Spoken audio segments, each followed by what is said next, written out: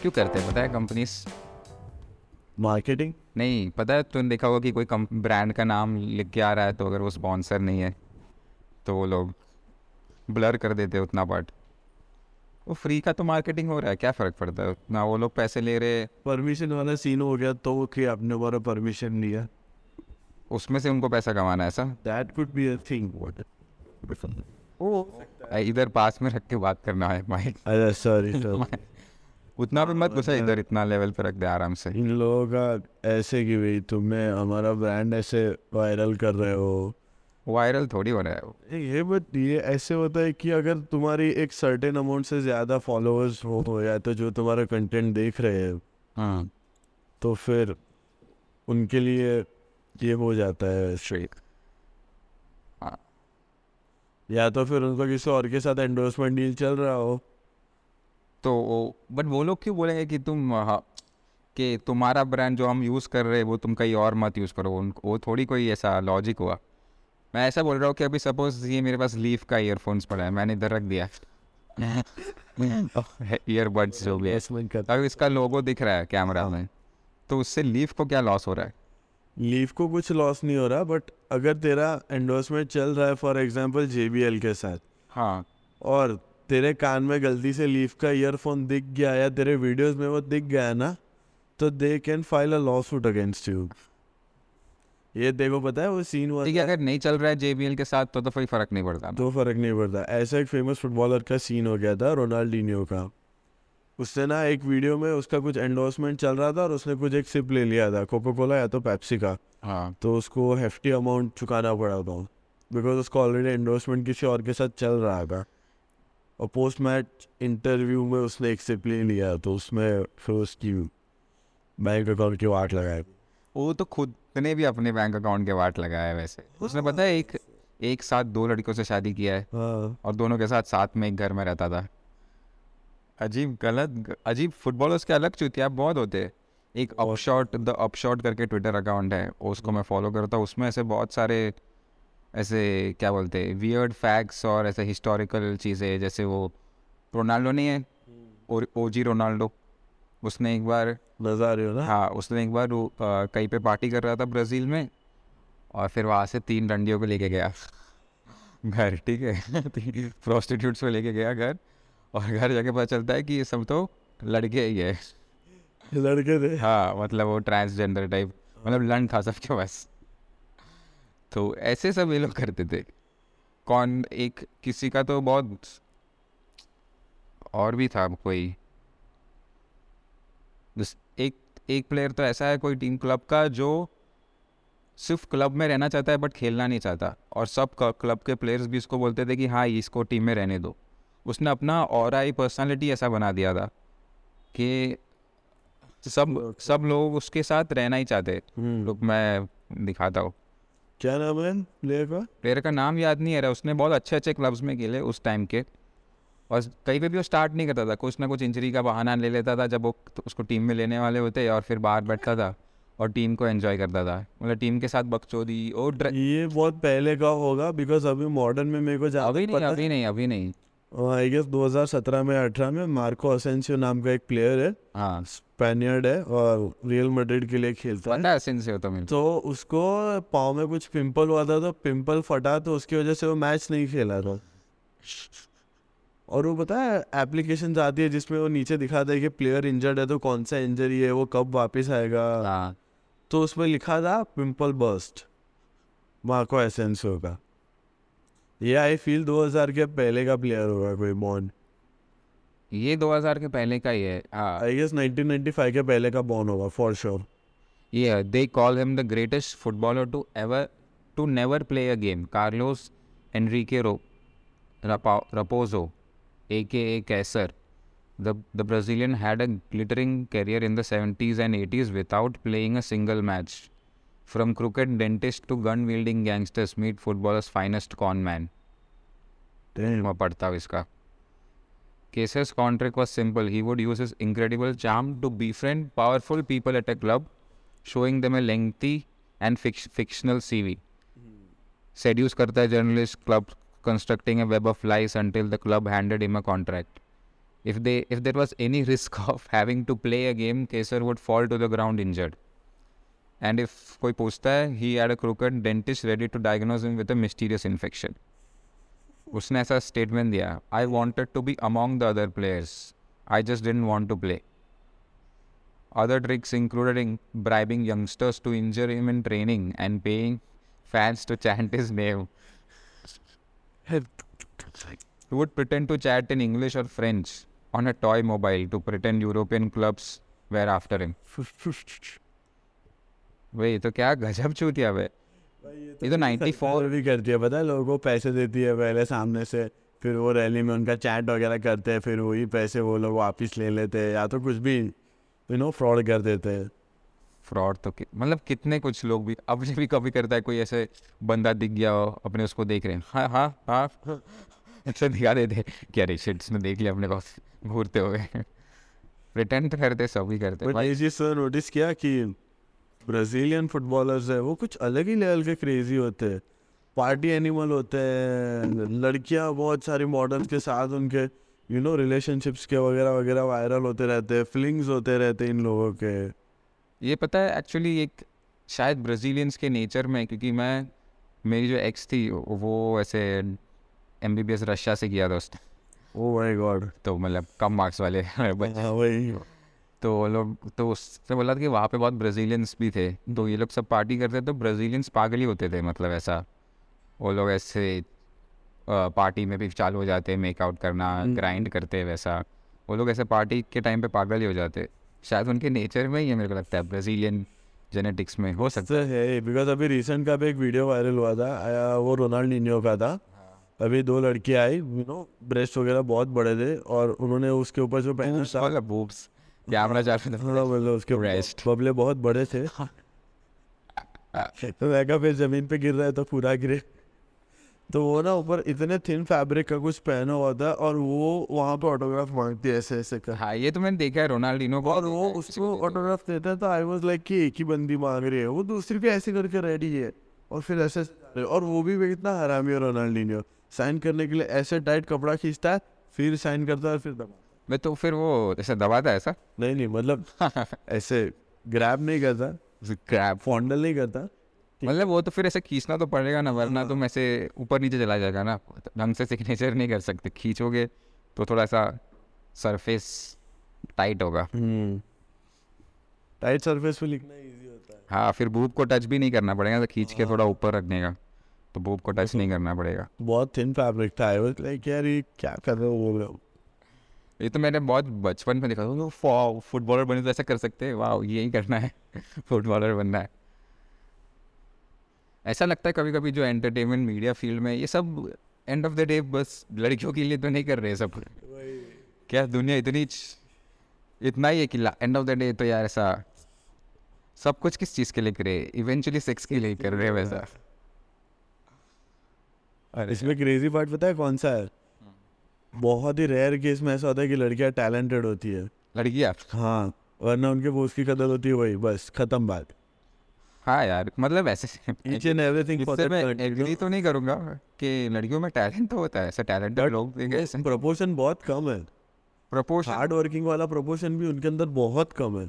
देख उसका भी मैं एक मेरे हिसाब से थियरी है कि उसका रीज़न ये है कि उनको कभी अपने तरह गांड पे लात नहीं लगती ना कि कुछ करना है. अगर अपन ने कुछ किया नहीं, तो मैं ऐसा बचपन में भी अगर कुछ पढ़ता नहीं था, ऐसा कुछ नहीं, तो मम्मी ऐसा नहीं बोलती थी कि पढ़ाई कर ले, कम मार्क्स आएगा तो एडमिशन नहीं मिलेगा. एकदम डायरेक्ट दिल पे अटैक होता था कि पढ़ाई नहीं करेगा, जॉब नहीं मिलेगी, कोई लड़की नहीं देगी तेरे को, ऐसा सीधा. ये तो सीरियस बचपन में till 7th it was like कि तू अगर पढ़ेगा नहीं ना तो तेरी हालत भी ऐसे भिखारी की तरह हो जाएगी. और वो 8th 9th के बाद जो ऐसे सिनेरियो स्टार्ट हुआ ना, तू पढ़ता तो है नहीं ढंग से, तू सोच फिर तू कॉलेज में जाएगा, कोई लड़की नहीं देगा, फिर तू पूरी जिंदगी कुंवारा रहेगा, कुछ लड़की नहीं देगा, वो ऐसे बहुत गंदा ऐसे. या एक्चुअली उस टाइम पे सेक्स का वैल्यू भी पता नहीं, उस टाइम पे एक्ट भी करते हैं नहीं चाहिए, नहीं चाहिए, मैं तो जी लूंगा. अब ऐसा लगता है नहीं यार, जिस हिसाब से जा रहा है लाइफ वही लग रहा है. बट इसीलिए ऐसे मतलब ये कल्चर में शिफ्ट तो आ रहा है कि मतलब 14 साल 15 साल के बच्चे अभी डेटिंग कर रहे हैं. अभी ये इधर मैं आया बाहर, पता है वो स्पीड डेटिंग का पोस्टर लगा हुआ था, व्हाट? यहाँ पे स्पीड डेटिंग था, GQPR, queer Gandhinagar queer foundation ऐसा कुछ था, उनका स्पीड डेटिंग। क्विक डेटिंग है सर? हाँ, तो मैं देव को पूछा टर्न आउट कैसा है, तो बोला कि सब लड़के आए। मतलब LGBTQ में सब लड़के ही है जो चूलिए है, लड़कियाँ वहाँ पे भी शांति है। क्या पता ये लोग यहाँ पे फिर बोल दे कि हम तो ये क्लब खोल के बैठे हैं। उसमें मतलब 40-50 लोग आए, बट उसमें मोस्टली सब लड़के ही आए। और फिर वो देखा, उन लड़कियों ने भी देख लिया होगा, लड़कियाँ हो या नॉन बाइनरी लड़कियाँ हो, कुछ भी हो सकता है, क्या हो सकता है, अजीब है। LGBTQ, binaries, non binary. उनका तो मेरे को ऐसा लगता है, तो यार कुछ ऐसा फिक्स ना बोल ही नहीं सकते, क्योंकि बिकॉज यू नो अपन को 3 तरह के वो पता है, राइट? क्या बोलते हैं उसको, मेल, फीमेल, और तीसरा वाला अपन जो है ट्रांस बोलते हैं, राइट? हाँ, अभी LGBTQ वालों को तुम किस में काउंट करोगे? एक सेकेंड, उन्होंने बोला मेल, फीमेल और ट्रांसजेंडर, 3 सेक्स, हाँ, 3 3 सेक्स जेंडर जो भी। और LGBTQ वाला जेंडर थोड़ी है, LGBTQ तो वो सेक्सुअल ओरिएंटेशन है ना। मैं समझ रहा हूँ, तो ठीक है, क्या बोल रहा है? बट अभी देख, अभी मोस्ट प्रोबेबली कैसा होता है कि अपन जो मेल में गिनते हैं, मेल का अपन यूज़ भी किसी के लिए करते हैं ना, तो वो मैनली होता है, उसके लिए करते हैं। हाँ, बट जो अगर बंदा गे है ना, तो उसके लिए मेल वर्ड मेरे से यूज़ नहीं होता है। क्या यूज़ करने की इच्छा होती है तेरे को?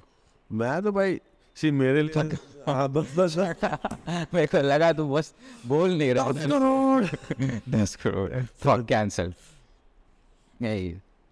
हाँ, मतलब वो पता है, वो बीच में मेरे को लगता है ना, इनके लिए भी एक अलग कोई वर्ड होना चाहिए, जैसे शीमेल बना दिया। फेमिनिन मैन, हाँ, मतलब कुछ हाँ। भी, जो भी खिचड़ी चूतिया पटा। फीमेल तो फिर वो सेक्सुअल हाँ, जेनिटल आ जाता है ना। genital,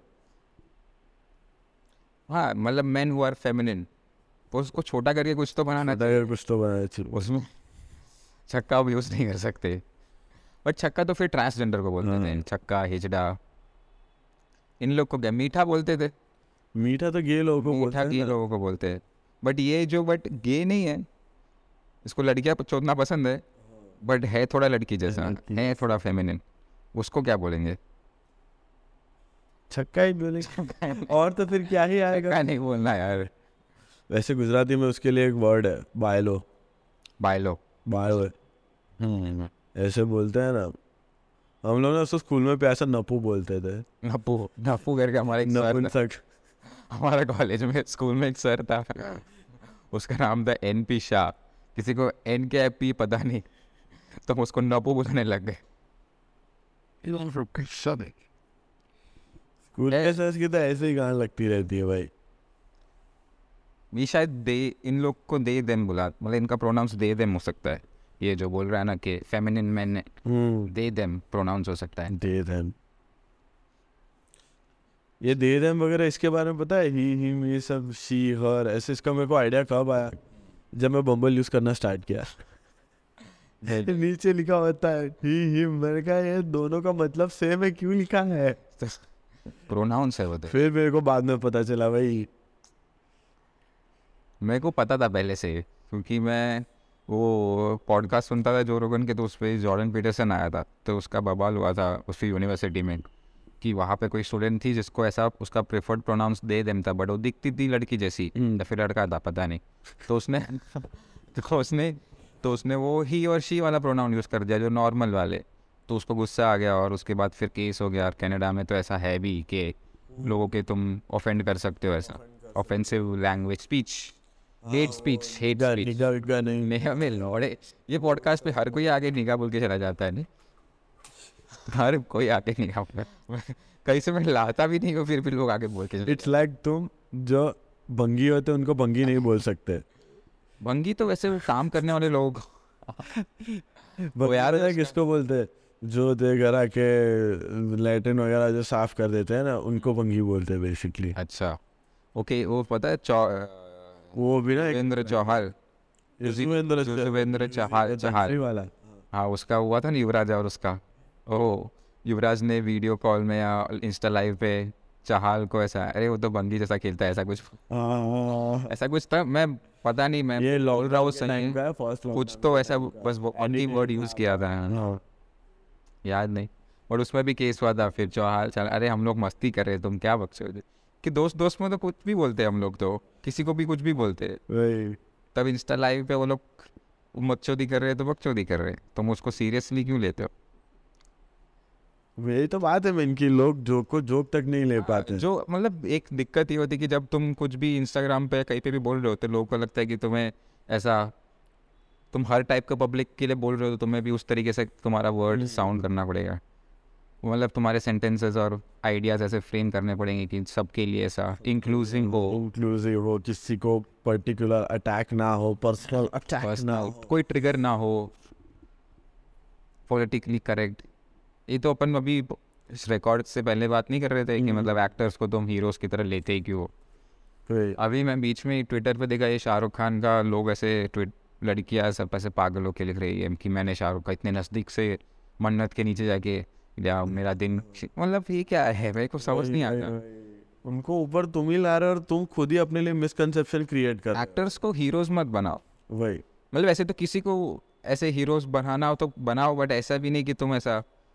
और ऑडियंस का ये बात समझना भूल जाती है कि ये लोग एक्टर है ना, तो इनका प्रोफेशन के टाइम पे ये अलग बिहेवियर होता है और इन पर्सन इनका अलग बिहेवियर होता है, लेकिन वो उस इमेज से इतना प्यार कर लेते हैं, उनको लगता है कि वही इंसान है वो, फिर वो कुछ गलत करता है, किसी को लाफा मार देता उनकी है, गांड जल जाती है। बॉयकॉट, लाफा मारा फैंस को। अबे उसका लाइफ में क्या हो रहा है तुम्हें नहीं पता, और तुम उसको हीरो मत मानो ना। वही ये कॉमिक्स के साथ भी बहुत होता है कि जब तुम ऐसा थोड़ा बहुत ऐसे तुम्हारे वीडियोस चलने लगते हैं, फिर वो लोग अपना ही खुद को ही सेंसर करना शुरू कर देते, मतलब कि जो है वो ना जाए।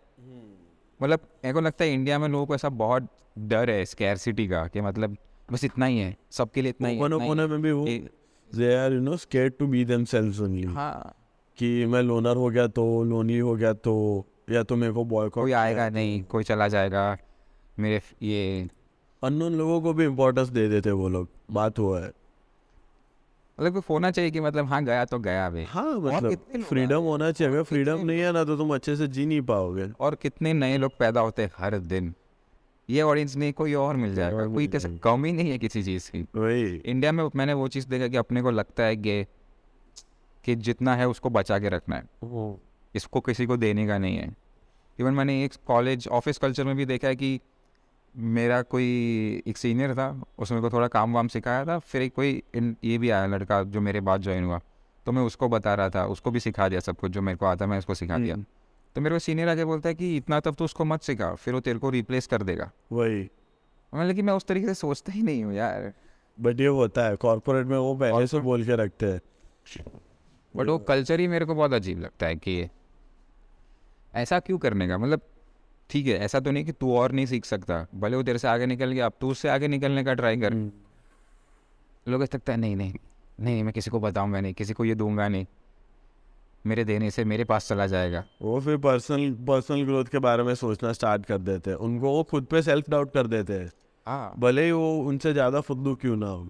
और ऐसा फील्ड्स जैसे भी कोई भी आर्ट टाइप का फील्ड हो ना, वो तो स्पेशली कम्युनिटी में ही ग्रो होता है। वही वही वो कम्युनिटी ग्रो होती है तो उसके जितने लोग हैं सबको उसका एक एक थोड़ा बड़ा फल फायदा कुछ भी लोग मिलता है। अरे अपने क्या आज बोल रहे थे, हाँ यार मैं तो अपन सोच रहे थे ना फुटबॉल का बात बॉल करना की है। बात करेंगे। बहन जो चेल्सी ने क्या किया है, इतना पैसे बर्बाद, मैं छोड़ दिया था चेल्सी का मैच। 450 या 470 मिलियन तक था, और आई गेस अभी शायद एंजो फर्नांडिस भी आज 109 106 आई गेस 120 के लिए वो लोग मांग रहे थे, और 108 में या 110 में कुछ डील डन किया है, जो 6 इंस्टॉलमेंट्स में पे करेगी चेल्सी। ये देख मैंने इधर खोल के भी रखा था चेल्सी बेंफिका को। एंजो फर्नांडिस, आई गेस शायद 8 प्लेयर, गुस्तो मैदुई के, वो मोनाको का एक डिफेंडर है वो। पीएसवी का, हाँ PSV Monaco, Mudryk, Felix loan पे, Andrey Santos Vasco da Gama से, फिर बादिशिल, यूक्रेनियन को भी लाया ना शाख्तार में से, फोफाना शाख्तार में से, वही तो बोला मुद्रिक भाई, वो तो मस्त खेलता है, बहुत तगड़ा खेलता है, बॉल कंट्रोल कुछ अलग ही लेवल का है। एक्साइटेड हूँ मैंने रिसेंट का उसका कुछ वीडियो देखा, पूरा ट्रेनिंग खत्म हो गया उसके बाद वो शूटिंग प्रैक्टिस कर रहा था भाई, उसमें भी कितना प्रिसाइज शूट्स आ रहे थे उसके। पावर देखा उसका ये बहुत, अगर ये भाई, मतलब इंजर्ड वगैरह नहीं हुआ ना तो we could be a very very big player. But इतने सारे प्लेयर्स देख रहा हूँ ना अभी, मतलब फेलिक्स, ये बात जोआ फेलिक्स तो लोन पे है। भी आप बदियाशाला का भी मैंने एक दो प्ले देखा, वो बहुत ऐसा ड्रिबल मस्त करता है। फिर एंजो फर्नांडिस और एंजो फर्नांडिस तो बहुत प्यारा खेलते हैं। वो भी मिडफील्डर मुद्रिक, फिर साथ में उसके साथ पुलिसिच पता नहीं कैसे खेलता है। क्रिश्चियन पुलिसिक वो लोग कोई चले ही नहीं, पुलिसिच, जीएच, हैवर्ट्स कोई ढंग से चल ही नहीं रहा। हैवर्ट्स का बस वो चैंपियंस लीग का एक गोल है जो उसको पकड़ के रख रहा है बस एडरसन के सामने। बट ये चेल्सी ने एफएफपी को कैसा अलर्ट कर दिया देखा वो? मैं आज सुबह पढ़ रहा था, चेल्सी ने ये सब जितने भी नए साइनिंग्स किए सब ऐसा 7-8 साल के, मतलब ऐसा रुक बता रहा हूँ।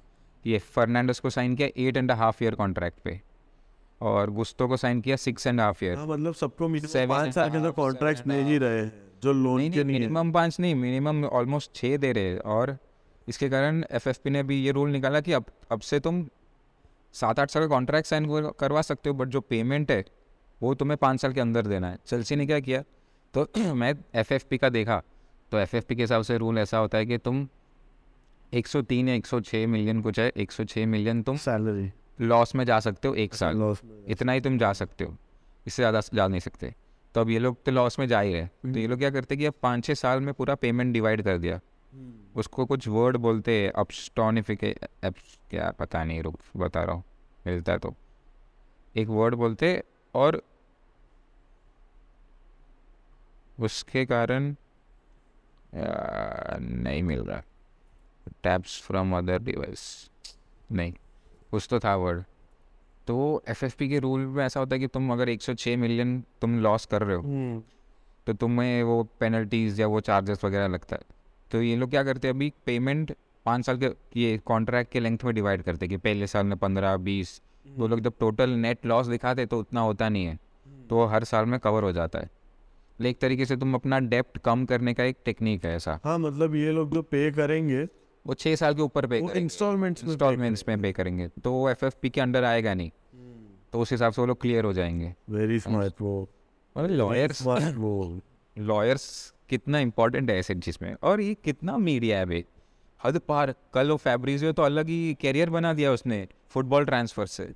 कभी कोई सोच सकता है कि तू बस वही फुटबॉल ट्रांसफर्स रिपोर्ट करेगा उससे तो अपना करियर बनाएगा? सब फुटबॉलर्स उसके दोस्त है, सब जर्नलिस्ट उसके दोस्त है, कितना पीआर है उसका। वो भी कुछ पे करता होगा उन लोगों को, उसके अलग सोर्सेस होंगे ना, पीछे पीछे होटल वाले उनको पैसा देता होगा, बट उसने बनाया कैसे ये नेटवर्क? कोई काम वही सोच रहा हो। बिकॉज यार उसको ऑलमोस्ट सारे क्लब्स के न्यूज़ है। अरे रियल वैलेडॉइड अभी ये क्लब जो है ला लीगा में खेलता है, ठीक है, बॉटम 5 में होगा, बट उसके भी किसी प्लेयर लोन डील पे कहीं बाहर गया तो उसका भी उसने रिपोर्ट किया। ऐसा आई वाज लाइक कि यार ये ऐसा नहीं है कि ये टॉप टीम्स को ही फॉलो कर रहा है, टॉप लीग्स के टॉप मतलब टॉप 10 हो उनको ही फॉलो कर रहा है। बहुत ही वास्ट एरिया कवर कर रहा है ये बंदा। उसने मतलब उसका पूरा टीम होगा भाई, वो बस मतलब ऐसा दिखता होगा और श्योर होगा, बट क्या वो मेन होगा, उसी ने स्टार्ट किया होगा, so that's why is the main face of the. Tweet भी वो नहीं करता होगा अब तो, ट्वीट भी वो नहीं करता होगा, उसने इंसान रखे होंगे बंदे। और पूरा कैसा कि एक अलग शो ही है, मतलब फुटबॉल है, फुटबॉल देखने का, गेम देखते, बट ये भी कंजम्पशन है अलग ही है। हाँ कि तुम जब मैच नहीं देख रहे हो तो तुम्हारे टीम के और चीज़ें देखो, ट्रांसफर्स फॉलो करो, न्यूज़ रिपोर्ट करो। और 2-3 साल पहले तक तो मैं भी बहुत ऐसा देखता था ट्रांसफर्स, अब उतना नहीं देखता, बट ये साल चेल्सी का देख के ऐसा होगा कि मैं क्या पागल हो, पूरा ओवरऑल कर दिया जनवरी में। वही कितने प्लेयर्स जाएंगे? मेरे को लग रहा है जीएच तो गया पेरिस को लोन में, बट वो हुआ नहीं ना, कुछ कैंसिल हो गया लास्ट मिनट पे, गलत डॉक्यूमेंट्स भेज दिया ऐसा कुछ। हाँ चेल्सी ने कुछ गलत डॉक्यूमेंट्स भेज दिए, सॉरी वो हुआ नहीं उसका ना, डील फेल ऑफ। बट मैं सोच रहा हूँ कि फर्स्ट टीम के प्लेयर्स भी लिमिटेड है, राइट? तो चेल्सी ने इतने सारे प्लेयर्स साइन किए हैं, तो बाहर कहाँ उतने प्लेयर्स गए ही हैं। तो अभी निकालेगी, साल खत्म नहीं हुआ, समर में निकाल देगी, बिकॉज अभी उन्होंने आई गेस 8 या तो 9 प्लेयर्स साइन किए हैं। 1 2 3 4 5 6 7 8 प्लेयर साइन किए, राइट? अभी 8 प्लेयर साइन किए, तो फर्स्ट टीम में से एक भी नंबर खाली मेरे को तो नहीं लगता अभी। वैसे ही भरा हुआ था वही, बट उसमें से वो सब गया ना देख, और हडसन अडॉय गया, टीमो वर्नर गया, ओडीआई तो लोन पे गया है, वार्नर भी लोन पे, लुकाकू गया, लुकाकू भी लोग परफॉर्म। तो गए काफ़ी प्लेयर्स ना, ये कौन, हडसन अडॉय भी कहीं गया ना अभी, तो एमरसन चला गया, अलोंसो चला गया, ओलोंसो बिका है मार्को से। फ्री में गया है, हाँ फ्री में गया। उसके पहले क्रिस्टियनसन भी चला गया। वो भी लोन पे गया। उसके पहले तो तुमने कौन बोला क्रिस्टियनसन फ्री में बार्सिलोना चला गया। क्रिस्टियनसन, और उसके पहले एमरसन हाँ एमरसन, वो भी लोन पे। नहीं, transfer to West Ham 13 million. No no no हाँ, इसे सामने पढ़ रहा हूँ मैं। एमरसन वेस्ट हैम में खेल रहे हैं। एम मोहम्मद सार करके गया है, एक मोहम्मद सार है कि मलंग सार, मलंग सार है। मलंग सार, दम मलंग मलंग, अरे वो मोनाको गया है। क्या नाम बोला उसका, अभी तो भूल भी गया। किसका? एमरसन। एमरसन वेस्ट हैम में, आपको पता है। इसको भी तो निकाल दिया, एम्पडू को निकाल दिया, वेस्ट हैम अभी आई गेस कांटे को भी निकाल देंगे। कांटे भी चला जाएगा, वो बिली गिलमोर को भी निकाल दिया। ये रहीम स्टर्लिंग को तब क्यों लिया इतना महंगा, अब क्या खेलेगा? 70 या 80 का लिया है। 57 56, हाँ कुलबाली लिया था ना वैसे। अला उतना है नहीं, उतना अच्छा कुलबाली अभी तक तो नहीं लगा। अबे कैसा चेल्सी कैसा टीम है कि सबसे बेस्ट डिफेंडर सबसे बुढ़ा डिफेंडर है। थियागो सिल्वा अभी भी इतना अच्छा खेल रहा है, वो लोग उसके लेवल पे खेल ही नहीं पा रहे। अभी बीच में किसके साथ चेल्सी का मैच था भाई, 2 back to back crucial saves दिए थे उसने। हर मैच में कुछ करता है। उसकी बीवी पागल बहुत ज्यादा ही चैलेंज करती है करती है। मतलब बट ऐसा फुल एज अ हस्बैंड को ऐसा I am behind my husband वाला एनर्जी है फुल। मज़ा आ जाए ऐसे बीवी हो तो ऐसे। पर कुछ मतलब प्लेयर्स तुम्हारा- तो उल्टा बीवी होती है और कजिन्स उल्टे होते हैं। तो अब मेरे को नाम लूंगा ना तो फिर बहुत बैकलैश आएगा। तुम्हारे चीयर लीडर को लेके घूम रहे हो, ऐसा है। कोई नहीं, गांड भराओ। और क्रिस्टियानो रोनाल्डो की बहन वो भी ऐसी है चीयर लीडर। चीयर लीडर नहीं है भाई। अभी उसने ना बहुत पहले ऐसा कुछ पोस्ट आ गया था कि बालोन डोर मेसी ने जीता ना, तो उसने सारे बैकलैश वगैरह डालना स्टार्ट कर दिया।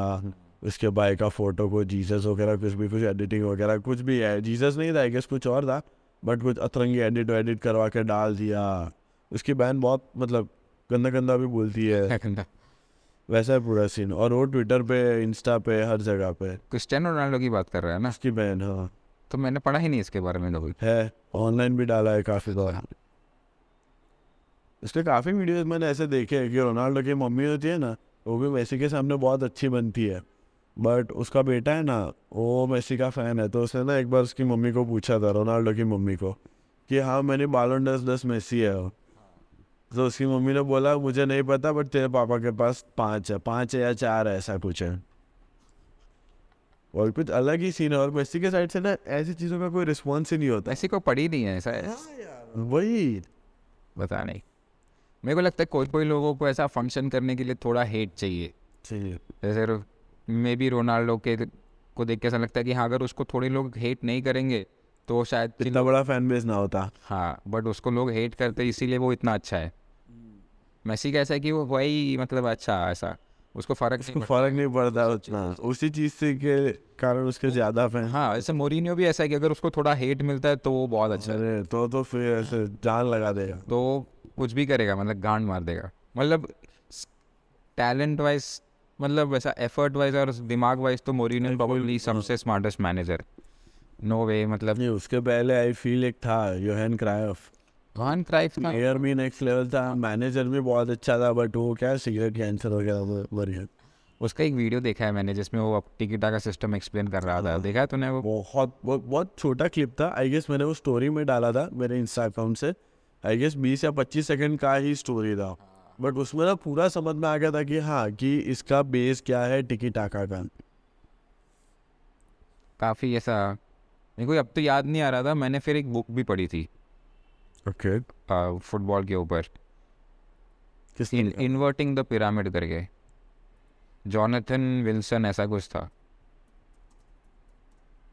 History of football tactics written by Jonathan Wilson, सही था। मैं ये बुक पढ़ी थी, इसमें वो लोग ऐसा पूरा पहले के ज़माने से फुटबॉल के टैक्टिक्स कैसे चेंज होते आए, मतलब पहले वो लोग खेलते थे तो कौन सा फॉर्मेशन यूज़ होता था।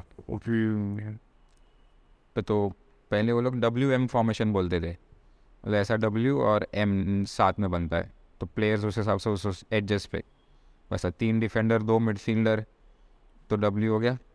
फिर यहाँ पे यहाँ पे एक मिडफील्डर, 2 अटैकर दोनों साइड और एक आगे एक स्ट्राइकर, जैसे WM बन जाता था पूरा। फिर उससे चेंज करके वो लोग 4-4-2 आया, जो भी आया है। फिर नंबर वाला सिस्टम आ गया। वो बीच में एक ब्रीफ पीरियड था जब इटली ने डोमिनेट किया था यूरोप को, और इतना डोमिनेट किया था कि मतलब उनका एक सिस्टम ऑफ गेम का एक सिस्टम था, कैट एंड एसियो बोलते थे, तो वो अभी भी चलता है। मतलब उसमें एक प्लेयर होता है स्वीपर, पता है SW करके फीफा में लिख के आते थे पहले में, तो स्वीपर प्लेयर्स, तो वो ऐसा है गोलकीपर के आगे एक प्लेयर खड़ा रहता है बस स्वीप करने के लिए, मतलब वहाँ पे अगर उस एरिया में बॉल आएगा तो वो उड़ाएगा ही उड़ाएगा। उड़ाएगा वहाँ से, हाँ। वो एक प्लेयर रहता है और वही कीपर, और बीच में 3 डिफेंडर और 5 लोग, और उसके बाद आगे एक ऐसा कुछ था, एग्जैक्टली याद नहीं मेरे को।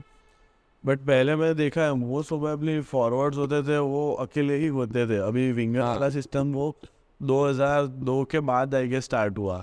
गेम 2002 में, हाँ बहुत था ना, वो कौन सा स्टुअर्ट डाउनिंग वाला टाइम था जब स्टुअर्ट डाउनिंग क्रॉस करता था, एंडी कैरल हेड मारता था रीडिंग में। फिर उन्होंने लिवरपूल ने उन दोनों को खरीद लिया, सोचे कि हम लोग इम्प्लीमेंट करेंगे, बट फेल हो गए। वो गंदा फेल हो गया, गंदा। इससे तो मेरे को वो वाला हेडर याद आ गया 2014 में रॉबिन वैन पर्सी ने स्पेन के सामने मारा था, वो वाला है, और वो Diving header। ईजली स्नाइडर का असिस्ट था। वो बॉल भी जो तो ना तगड़ा पास था। फ्लाइंग डचमैन, उसकी बात ही नाम है। अभी के तो फुटबॉल में विंगर्स बहुत ही बड़ा रोल प्ले करते हैं, बहुत बड़ा। बट अभी विंगर से ज़्यादा फुल बैक्स प्ले करते हैं, मेरे को ऐसा लगता है। अभी ऐसा रिसेंट में मेरे को पता नहीं, मतलब ये अभी मेरे से नोटिस हुआ कि क्या, बट मैं नोटिस किया कि लेफ्ट बैक और राइट बैक जो होते हैं ना, वो थोड़ा भी अच्छा खेल रहे होते हैं ना, तो उनके अराउंड क्या कहते हैं 5 या तो 5 से ज़्यादा असिस्ट तो होते ही है जब सीज़न ख़त्म होता है, और गोल्स भी उनका तकरीबन हो के 3 या 4 ऐसा कुछ होता ही है। होता ही है उनका। एंड काफ़ी बार ऐसा मैंने देखा है कि जो टॉप मिडफील्डर्स होते हैं, टॉप मतलब जिनकी मार्केट वैल्यू भी 50 मिलियन से अबव है, और वो लोग के देख रहा हूँ मैं स्टैट्स तो दिख रहा है 6 असिस्ट 1 गोल, ऐसा हमें पता है यार तुम लोग मिडफील्डर हो, तुम्हारा एटलीस्ट असिस्ट ज़्यादा होने चाहिए। बट वही काम चेंज हो गया ना, तो देख अभी असिस्ट करने वाले लोग अभी लास्ट 2-3 सीजन से देखेगा तो क्रॉसेस से गोल्स बहुत सारे जा प्रीमियर लीग असिस्ट कौन दे रहे हैं? Robertson, Alexander Arnold, Reece James हो गया, फिर ट्रिपियर हो गया, ये सब प्लेयर्स असिस्ट दे रहे ज़्यादा। और मिडफील्डर्स का काम हो गया है गेम ऐसा पीछे से बैठ के बनाना और एक प्रोटेक्शन भी देना डिफेंस लाइन को। अभी डिफेंडर्स 2 ही है, बाकी सब आगे घुसे हुए होते और विंगर्स अंदर की तरफ आ जाते।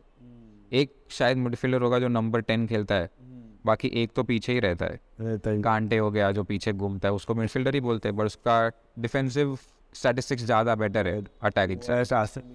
कैसेमीरो बहुत बढ़िया है। ये कौन ज़ाका है, कोई ग्रैनिट ज़ाका, कोई होते हैं जो दोनों अच्छा कर लेते, बहुत अच्छा कर लेते।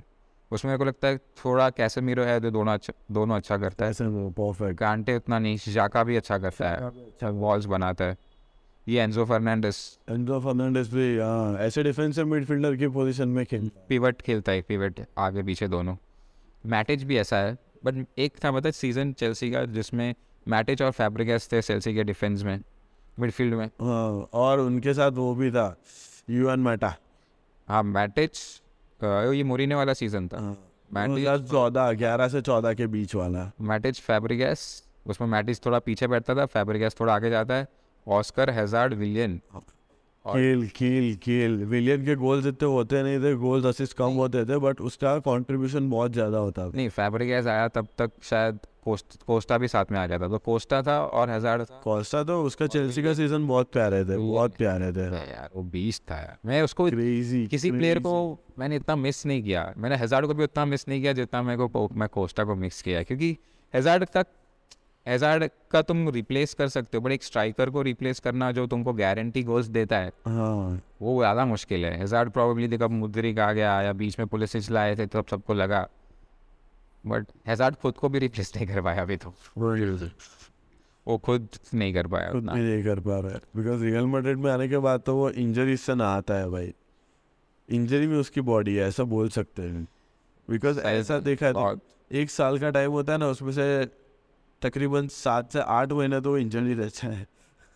एडन हज़ार्ड बहुत ख़राब लगा मेरे को बट उसके लिए कि अब कैसा तुम एक लेवल पे का टॉप लेवल पे खेल याद है वो वेस्ट हैम वाला गोल याद है, पूरी डिफेंस को टिक टिक टिक टिक करके लेके पूरा ऐसे काट के लेके गया वे, एक एक टच से काट रहा है प्लेयर्स को। यस, उसमें ना 7 या तो 8 प्लेयर्स को काट के गोल मारा था, ऐसा कुछ सीन, मतलब 8 बार या 7 बार ऐसा।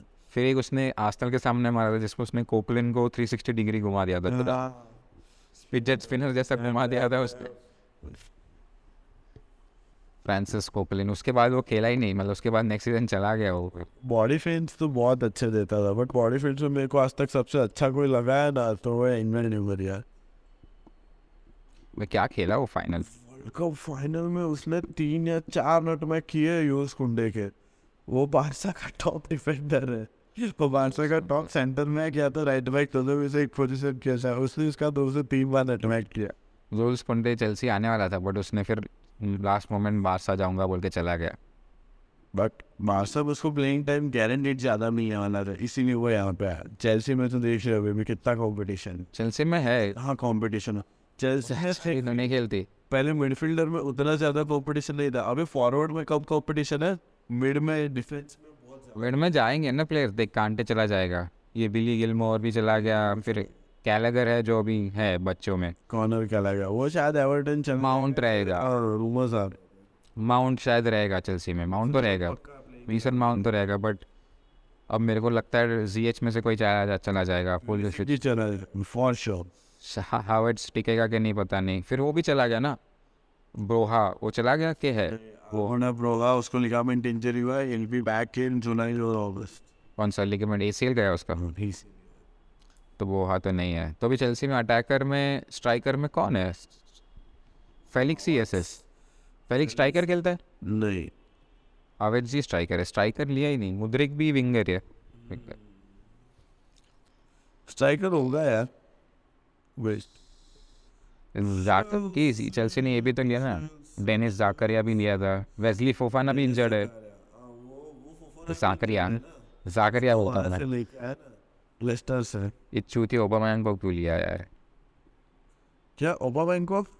हाँ मतलब वो तो क्या 1 साल ही रहने वाला है, ओबामैंग को तो उनसे ही कहाँ पे है वो? बार्सिलोना से ही लिया। ओबामैंग है, हाँ ओबामैंग, पियर्स एमेरिक ओबामैंग।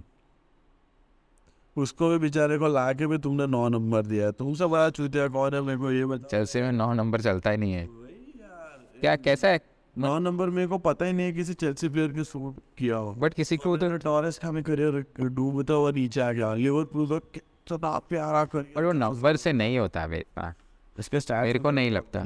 मैंने टॉरेस को खेलते कम देखा है, मेरे को स्टीवन जेरार्ड का गेम ज़्यादा पसंद था। स्टीवन जेरार्ड तो था यार, अलग लेवल था, मतलब उस टाइम पे मिडफील्ड कुछ नेक्स्ट लेवल ही था। Steven Gerrard, Paul Scholes, Frank Lampard, Michael Carrick, Michael Carrick मतलब माइकल बैलेट भी था, माइकल बैलेट भी था पता चेल्सी में। वो, हाँ वो चेल्सी में था बट जर्मन है वो। हाँ इंग्लैंड की बात कर रहा, अच्छा सॉरी, फिर तो कोई नहीं, बैकम तक चला गया था जब ये लोग आए, तब तक ऑलमोस्ट एंड में था। फिर लेफ्ट बैक देखो तो एशली कोल, बाजू में जॉन टेरी, रियो फर्डिनांड, क्या नेक्स्ट लेवल टीम था। आगे अटैक में भी था तो राइट बैक में वो था ना गैरी नेविल, राइट बैक था ना, गैरी नेविल, वो मेरे को उतना अच्छा नहीं लगता। कैरेगर भी अच्छा डिफेंडर। अटैक में Wayne Rooney next level, Wayne Rooney पागल प्लेयर था, पागल प्लेयर है वो। बट अगर किसी मिडफील्डर को मैं लाइफ टाइम मिस करूँगा ना तो है गेनेरो गटुसो। उसकी मैंने हार्डली 4 या 5 मैच देखी थी, और वो भी कब का इस साल हो गया, आई गेस 2006 का से या 2007 का समय था यार। अपोनेंट के साथ बॉल और वो जैसे चार्ज करता, वो लाइक कि भाई मैं तेरी माँ चोट दूंगा अगर मेरे को बॉल दे दूंगी, तो उसका एटीट्यूड ही कुछ अलग था। वो बंदा ने मैनेजर को मांगा है दूसरे प्लेयर्स का, अभी वो मैनेजर है, अभी वैलेंसी का मैनेजर था, अब उसने वैलेंसी का जॉब उसने खुद छोड़ा है। अच्छा पहले एसी मिलान गया, फिर नेपोली गया, नेपोली से बाद वैलेंसी गया, अभी जॉबलेस है। जॉबलेस हमारे जस्ट। हाँ यार बट मैं तो वो भी ऐसे लिखा था, ये पता नहीं क्यों, बट ये अपने दोनों में एक सिमिलर है कि अपने किसी के लिए काम नहीं कर सकते हम किसी के लिए काम नहीं कर सकते। सही में यार, मैं वो कल्चर ना मेरे से बस। बट तेरा रीजनिंग क्या है, मतलब मेरे को तेरा सुनना है कि तो रीजनिंग ऐसा है ना, मुझे फ्रीडम चाहिए और मतलब लाइक काम के हिसाब से फ्रीडम चाहिए। अगर मेरे को फॉर एग्जांपल मैं फ़ोन बना रहा हूँ, ठीक है, अगर कैमरा वाला मेरा सेक्शन नहीं है, लेकिन मेरे को अगर क्यूरियोसिटी होती है ये कैसे होता है और मैं उस पर काम करना स्टार्ट करते, तो मुझे फिर वो टोकने वाला इंसान नहीं चाहिए। और दूसरा, मेरे को ऑर्डर्स लेना अच्छे नहीं लगते, मेरे को मेरे खुद के शेड्यूल के हिसाब से चलना अच्छा लगता है जो मैं खुद बनाता हूँ। और काफ़ी बार क्या होता है, अगर तुम किसी के अंडर में काम कर रहे हो ना, तो तुमको तुम्हारे विल के अगेंस्ट जाके कुछ ना कुछ काम करना ही पड़ता है, जिसमें उसका फ़ायदा होता है, अपना घंटा फ़ायदा नहीं होता। तो मेरे को वो सब थोड़ा ऐसे लगता है कि हाँ, अब मैं काम करने के लायक से क्या। हाँ, मतलब मेरा भी एक हद तक काफ़ी सिमिलर यही थॉट है कि मतलब मेरे को कुछ कर रहा हो तो मुझे ऐसा कोई मेरे को कंट्रोल करने जैसा मेरे को रियलाइज हो जाए ना, तो मेरा मन ही चला जाता है उसके लिए काम करने का। डेडलाइंस आर ओके, चलो डेडलाइन होती है हर चीज़ की, that I feel is. But तो मेरे अच्छे वाले टाइम पे जब भी मैं बाहर हूँ या मैं कोई चीज़ में इन्वॉल्व हूँ, जब मैं ऑफिस के काम में से काम नहीं कर रहा, हाँ, whenever try to access us apart from office hours, वैसा होने लगता है ना। और वो मेरे साथ बहुत हुआ। मैं ऐसा भी नहीं एडवोकेट करूँगा कि तुम लोग करो ही मत, तुम्हारा भी ऐसा हो, बट एक बेस बनाना पड़ता है, वो बेस के लिए करो। और वो बेस चला भी जाता है, ऐसा नहीं कि देखने वाला है फिर। बट वो बहुत ऐसा, बट मैं बहुत अच्छा फील करता हूँ अगर मेरे पास मेरे काम का कंट्रोल है कि मैं डेडलाइन डिसाइड कर रहा हूँ। अगर मैं डिसाइड किया तो मैं कर दूंगा, कोई और मेरे लिए डिसाइड करता है तो मेरे को नहीं पसंद आता। एडजस्ट करना पड़ रहा है ना एट द एंड, क्योंकि वो डेडलाइन की वजह से अपन को अपना पूरा स्केड्यूल फिर से रीस्केड्यूल करना पड़ता है। मतलब एक जो बना हुआ रूटीन होता है।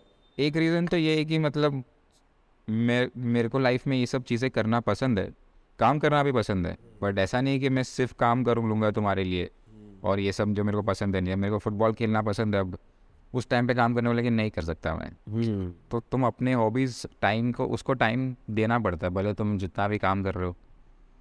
अगर नहीं देते तो मैं देखे कि ऐसे धीरे धीरे ख़राब लगता। हाँ, मतलब ये भी एक रीज़न है कि मैं मेरे सपने छोड़ना नहीं चाहता काम की वजह से। हाँ, लाइक वही। हाँ, वो तो है। मेरे को हमेशा से ऐसा तो था ही कि मतलब वैसा टाइप, मतलब जब मैं आईटी लिया था इंजीनियरिंग करने के लिए, डेवलपर बनूंगा, तभी भी मैंने ऐसा ही सोचा था कि मैं बहुत मार चोद दूंगा डेवलपर बन के ऐसा।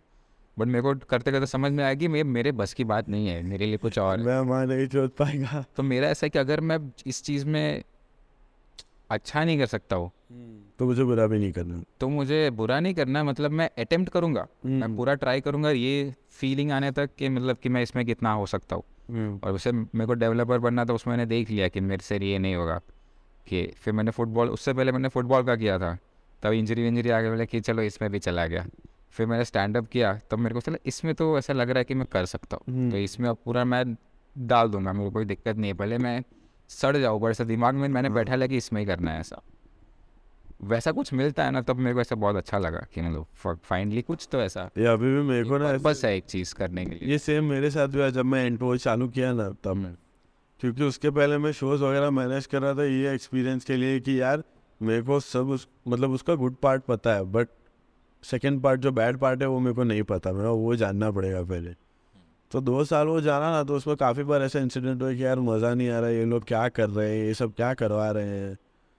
बट ऐसा था कि हाँ यार, ये अगर मैं ये करूँगा ना, खुद की कंपनी में करूँगा ना, तो मैं ये सारी चीज़ें नहीं करूँगा। हाँ, मतलब तो जैसे मुझे ऐसा होता है कि जब कोई चीज़ मुझे पता है, जैसे मुझे लगता है कि मेरे को इसके बारे में थोड़ा सा नॉलेज है, इतना नहीं बोल रहा कि है, बट अगर किसी को करते हुए देखा और ऐसा लगता है कि हाँ अगर ये मैं करूँ तो मैं भी कर सकता हूँ बेटर तरीके से, वो एक थॉट आता है।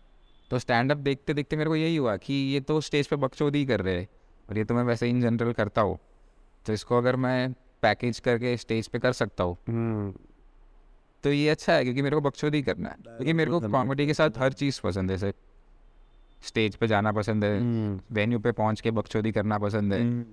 अब शो कैसा गया उसके बाद बैठ के चाय पे टाइम पास करो, बात करो, वो चीज़ में मेरे को मज़ा आता है। तो एवरीथिंग अराउंड कॉमेडी मेरे को ऐसा लगता है कि हैपनिंग फॉर यू। उस टाइम पे मेरा दिमाग शट हो जाता है, सिर्फ उधर ही काम करना, वो इमोशंस पे बात होती है। हाँ, वो सेम जो हम मोमेंट में बोलता है दिमाग नहीं बोलता। हाँ, वही सेम, सोचना नहीं पड़ता अपने क्या कर रहे हैं, हाँ बकचोदी। बाकी टाइम पे क्या कि ऐसा दिमाग शट नहीं होता है, तो किसी से बात भी कर रहा है, इवन पॉडकास्ट के टाइम पे भी कभी कभी किसी से बात कर रहे हैं तो स्टिल ऐसा दिमाग में कुछ और अलग ही चल रहा है, किसी और डिफरेंट टॉपिक पे जिसका कोई लेना देना नहीं, अभी अपन क्या कर रहे हैं उससे। वो जैसे कोई Consciousness. पॉडकास्ट खराब जा रहा है ना, वो मेरा इंडिकेशन वो है कि अगर मैं ऐसे सोचने लग गया कि अभी बैटरी ख़त्म हो जाएगा फ़ोन का, चार्ज करने आना पड़ेगा, तो मेरे को समझ में आया कि मेरा कॉन्वर्जेशन बोरिंग होता जा रहा है। वैसा इधर वो रियलाइजेशन आ जाता है। पहले पहले पता नहीं चलता था, बट फिर तुम जितना करो 60 एपिसोड करने के बाद आइडिया तो आने लगता है कि कैसे ख़राब जा रहा है, कौन सा अच्छा जा रहा है।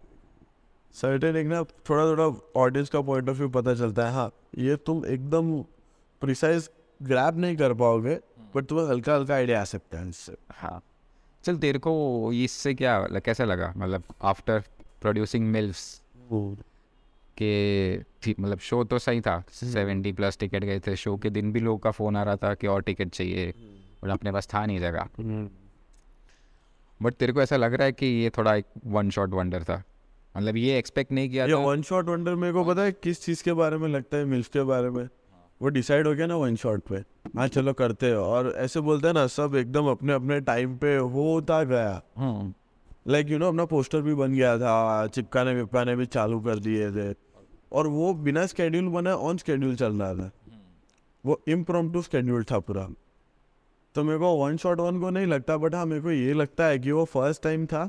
थोड़ा बिगिनर लक, बिगिनर्स लक तो हल्का सा था, बिगिनर्स लक था, उसके लिए मैं मना नहीं करूँगा। बट हाँ कुछ चीज़ें ऐसी भी थी जो प्रमोशन में बहुत ही like next to you know zero, मतलब वो हेल्पफुल नहीं था, बट फिर भी अपन ने किया था, इसलिए वो थोड़ा क्लियर हुआ वहाँ पे। और फर्स्ट टाइम में इसलिए अपन को पता भी नहीं था कि यू नो देख तेरे को आइडिया था कि किसको किसको अप्रोच करना है, कर सकते हैं, किसको नहीं करना है। बिकॉज जब मैं अकेला पार्किंग के लिए गया था, मेरे को पता भी नहीं, मैं किसी को भी अप्रोच करा था, मैं अंकल आंटीज को भी अप्रोच करके आया था। तो अच्छा, तब मेरे को उसके बाद में आइडिया पड़ा कि नहीं ये ऐसे नहीं होता, हर किसी को अप्रोच नहीं करते, पहले उसकी बॉडी लैंग्वेज अपन को जज करनी पड़ती है कि क्या अपनी बात ये सुनेगा। मेरे को देख ऐसा लगता है कि सपोज अपने 70 गए थे, 3-4 लोग नहीं आए, तो उसमें से अगर अपने 25 भी अगर निकाल दे, मतलब 70 से 55 नहीं, हाँ 45 हाँ। हाँ, तो 45 टिकट्स गई है कैसे, उसमें से भी मेरे को लगता है 7-8 तो तेरे थ्रू आए, 7-8 तो हाँ, तो सब 10 और निकाल रहे 30, तो 35 टिकट्स बोल सकते हैं कि हमने बेचा बात ढंग से। मतलब इसको बोल सकते हैं कि ये शायद सेफ नंबर है नेक्स्ट शो में टारगेट करने के लिए, 30-35। इससे ज़्यादा एक्सपेक्ट करना बहुत ज़्यादा, इससे ज़्यादा एक्सपेक्ट करना मतलब ये अपने लिए अच्छा नहीं होगा।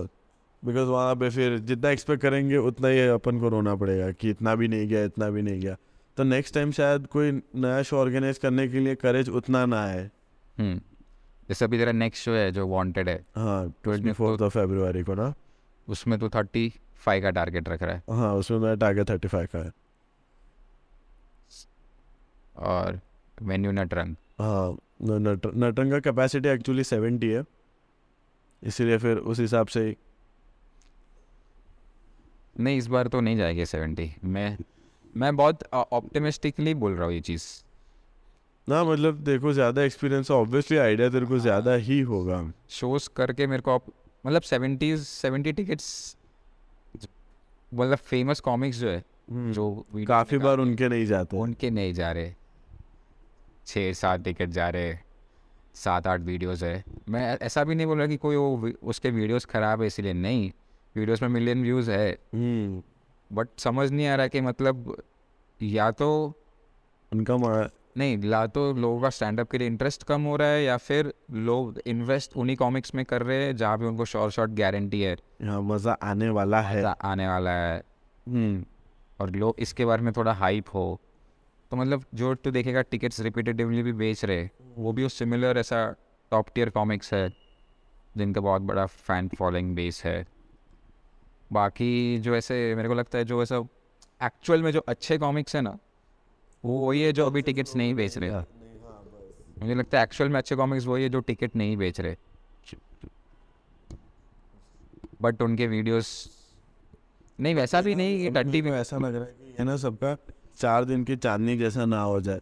बिकॉज देख अभी लॉकडाउन आया तब स्टैंड अप कॉमेडी का सीन एकदम ऊपर आ गया, राइट। अभी ऐसा बोल सकते हैं कि स्टैंड अप कॉमेडी का सीन पीक पे है, लेकिन कोविड की वजह से जो सारी चीज़ें वो लोग नहीं कर पाए वो अभी हो रही है।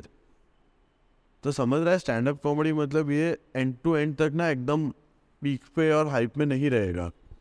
नहीं रहेगा, बट मेरे को कैसा, मेरा ऐसा फीलिंग है इसके लिए कि अभी ऐसे सबको पता है कि थोड़े बहुत कॉमिक्स है जो बहुत अच्छे, जैसे मेरे को पता है कि अनिर्बान है, उसका बहुत बड़ा फ़ैन फॉलोइंग बेस नहीं है, कुछ 40-50,000 होगा, बट उसका कॉमेडी बहुत अलग लेवल पे है, बहुत मस्त करता है लोग। मैं शो नहीं देखा उसका, पोलाइट प्रोवोकेशन ऐसा कुछ नाम था, पावा ने देखा था, पावा ने बोला बहुत मस्त लिखा है, बहुत सही, मतलब सारे जोक्स एकदम परफेक्ट, बहुत अच्छे अच्छे जोक्स है उसके। एक तो मैंने उसका एक जोक देखा था इंस्टाग्राम पे, जिसमें एक ऐसा बच्चे के ऊपर था, मतलब एक लड़की जिसने बच्चा कर लिया फिर डिवोर्स कर लिया उसके ऊपर था, तो अच्छा वो भी बहुत बढ़िया जोक है, मैं वो बिगाड़ना नहीं है इसका जोक।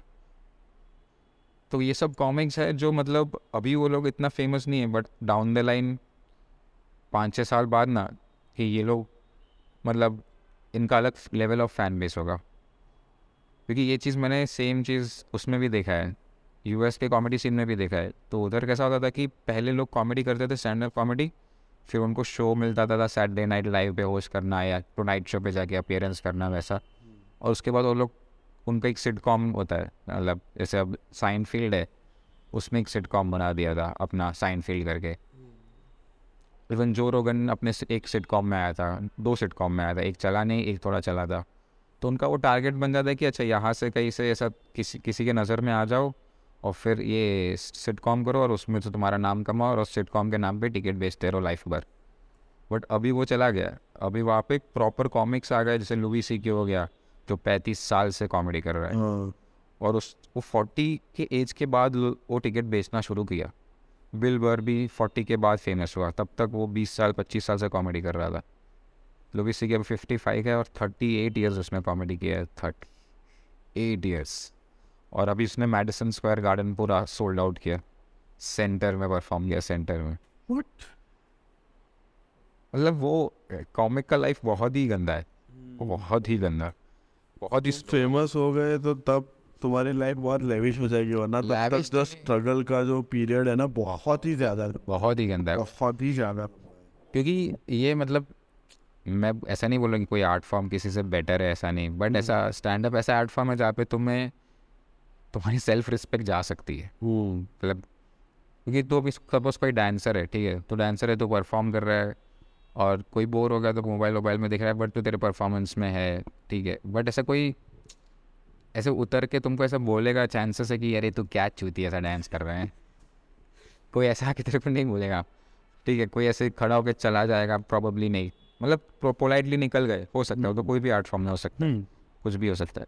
अगर कोई बोले कि नहीं यार ये अच्छा नहीं करता था, इसके बारे में जाके कंप्लेन करते हैं, वो सिर्फ कॉमेडी में होता है कि तुम्हारा चीज़ से कोई ऑफेंड हो गए और वो जाके कंप्लेन किया कि ऐसा हो गया वैसा हो गया, वो ऐसे आर्ट फॉर्म्स में है। और कॉमेडी में तो क्या तुम अकेले हो, डांस में प्रॉब्ली तुम टीम में हो, या फिर प्ले में तुम कोई नाटक में हो, तो तुम्हारे पास एक ग्रुप है, तो तुम सब के लौड़े लगेंगे इधर एक जन का लौड़े लगेगा और कोई सपोर्ट नहीं करता, और एक जन का लौड़े लगाना इजी होता है ग्रुप से बहुत ज़्यादा।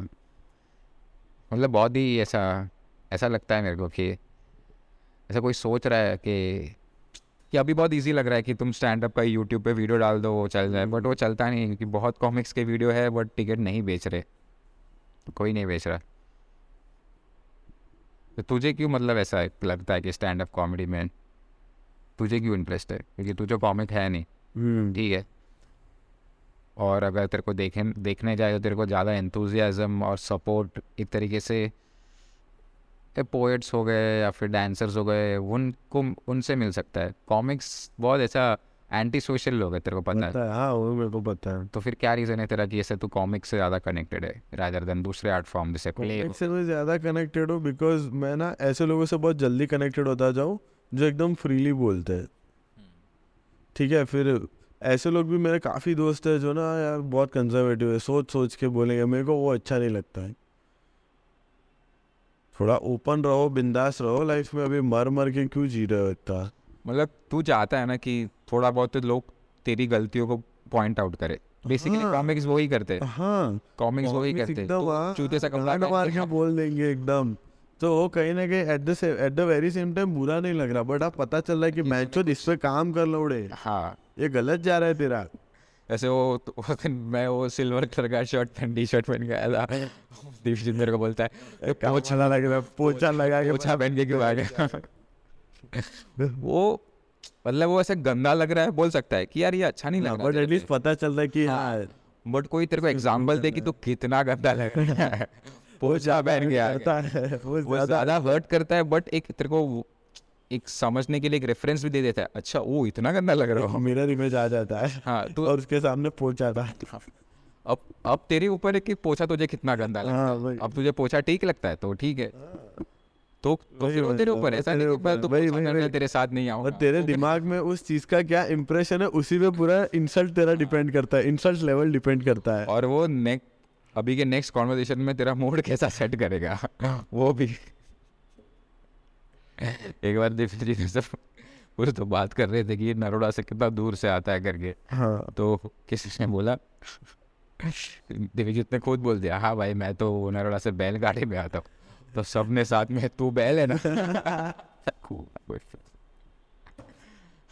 तो वो इस चीज में चलता है कि उसने खुद अपनी गांड मारी, मतलब वो चाहता है कि गांड मारना, तो उसने थोड़ा ऐसे डाल के देखा कि वो ही पकड़ता है, बड़ी शिट ये तो मैंने गांड हमने मारा। पकड़ा।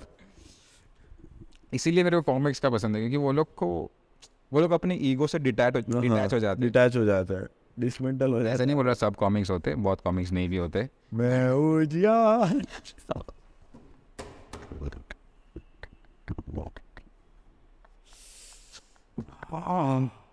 अब मैं डिप्रेसिव फील कर रहा हूँ, हम डिप्रेशन में हैं। बताओ गांव वाले कहाँ से हम डिप्रेशन में हैं। इतने वो 2000 चले की गान क्यों मारते हैं लोग। 2017-18 में वो पता है वो था ना, वो टोपी वाला वो रिपोर्टर जाता है, अरे माँ जो दे बड़ी है। हाँ वो ठंड पीछे भी लोग हंस- 6 बजे से तुम लाइन में खड़े हो, आपको कैसा महसूस हो रहा है? अरे माँ जीती पड़े लिए तुमने, अरे बहुत प्यार है, ऐसे दिल से। वो उसका वो दादी का भी था ना मेंटोस। ओ फक, ये वो पाकिस्तानी वीडियो था एक्चुअली। उसका देखो स्टोरी बताऊं, वो वीडियो बहुत गंदे तरीके से वायरल हो गया, राइट? इंडिया में भी, पाकिस्तान में भी, फॉरेन कंट्रीज में भी। उसके बाद उस फैमिली के साथ पता है क्या हुआ है? उनको उनकी बिरादरी से निकाल दिया, समाज से निकाल दिया। समाज के फंक्शंस होता है ना, तो कोई बुलाता नहीं है उनको। फैमिली के साथ कोई बंदा बात नहीं करता है, क्यों? क्योंकि उन लोगों के जो दादे उन्होंने वो पूरा स्पीच बोल दिया था। उसी स्पीच की बात करें ना, भोसड़ी वाले ये सारे मिलके हमको पागल बना रहे हैं, माधव चौथ के बच्चे। माधव चौथ के बच्चे में था, ये बिग गई गवर्नमेंट। देख गई है गवर्नमेंट।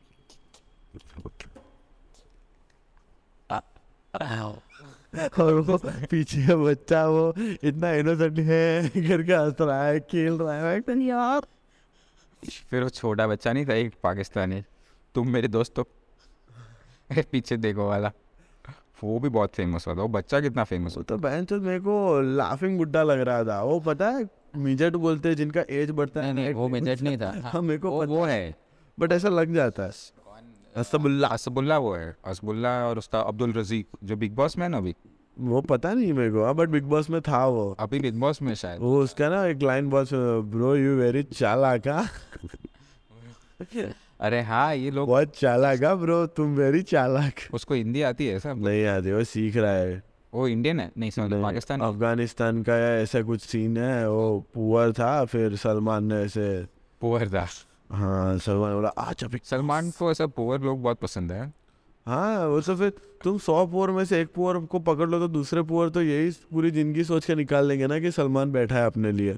सलमान मेरे को ऐसे उसके ट्वीट्स पर सलमान खान के ट्वीट्स देखा है, कुछ भी लिखता है, hi darling how are you करके ट्वीट करके छोड़ देता है। अरे मैं मस्त ऐसे करके लिखता है, कुछ खुश लिखता है। दारू पी के कुछ भी लिखते हैं ना ये लोग।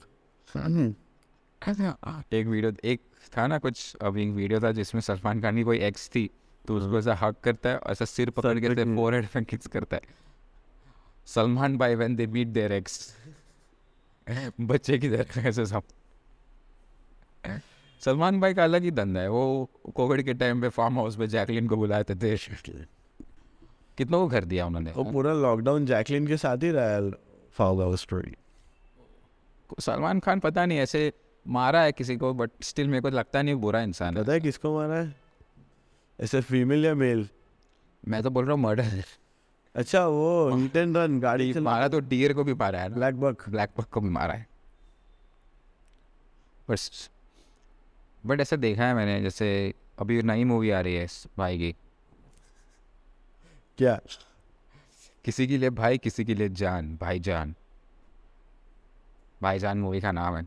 बहुत क्रिंज है। बट सलमान भाई उसी में चलता है। शाहरुख खान कितना मेहनत करता है फाइटिंग में, सलमान खान ऐसे करता है सिर्फ, और उड़ जाते हैं लोग। वो लक्की चिल्लाता है। तेरा दोस्त देख के आया पठान, तो स्पॉइलर है उसमें, एंड में ऐसा दिखाते हैं कि टाइगर और शाहरुख, तो हमें आपकी ज़रूरत पड़ेगी पठान भाई या टाइगर भाई, ऐसा कुछ बोलते हैं वो लोग। हाँ यार ये भी क्रिंज ही लगा मेरे को तो। तुझे इसके बारे में क्या लगता है, पठान के नाम पे यहाँ पे जो सिनेपोलिस तोड़ दिया? कौन सा वाला? ये अल्फा वन। सिनेपोलिस तोड़ दिया है? सिनेपोलिस नहीं, अल्फा वन मॉल के अंदर जो सिनेपोलिस है, पूरा तोड़ा नहीं, कांच वाच तोड़ा ऐसा। पठान को स्क्रीनिंग किया इसीलिए? पठान का पोस्टर था वो फाड़ दिया। नहीं, रीज़न तो ये था कि उसमें बिकिनी में है दीपिका पादुकोण, ऑरेंज कलर के बिकिनी में और गाना है बेशरम रंग। अरे वो पता है कि बेशरम रंग पे जो केस हुआ था ना, तो किसी नेता ने बोला था कि तुम बेवजह खाली खाली केस ठोके किसी को परेशान मत करो मूवीज को। ऐसा भी कोई लॉ होना चाहिए कि तुम कोई रीजनिंग वगैरह कोई केस ठोके तो उस पे ज़्यादा फाइन लेंगे। There should be you know proper reason यार, ये तो फिर यार कुछ भी कुछ भी। और इतना तो इंडिया के पास कितने केस पड़े जो इम्पोर्टेंट केस है। हाँ वही, लेकिन सबसे ज़्यादा लाइमलाइट में कौन से होता है? जो मूवीज से रिलेटेड हो। क्यों? क्योंकि लोगों को वो देखना पसंद है, और वो देखना पसंद है मतलब ऑडियंस चूतिया है यार। गरीब लोगों को अमीर लोगों के लाइफ में क्या चल रहा है जानना में बहुत पसंद है। उनको पता है कि हम हमारा लाइफ सुधार नहीं पा रहे, तो हम दूसरों का लाइफ गिरते हुए देखते हैं।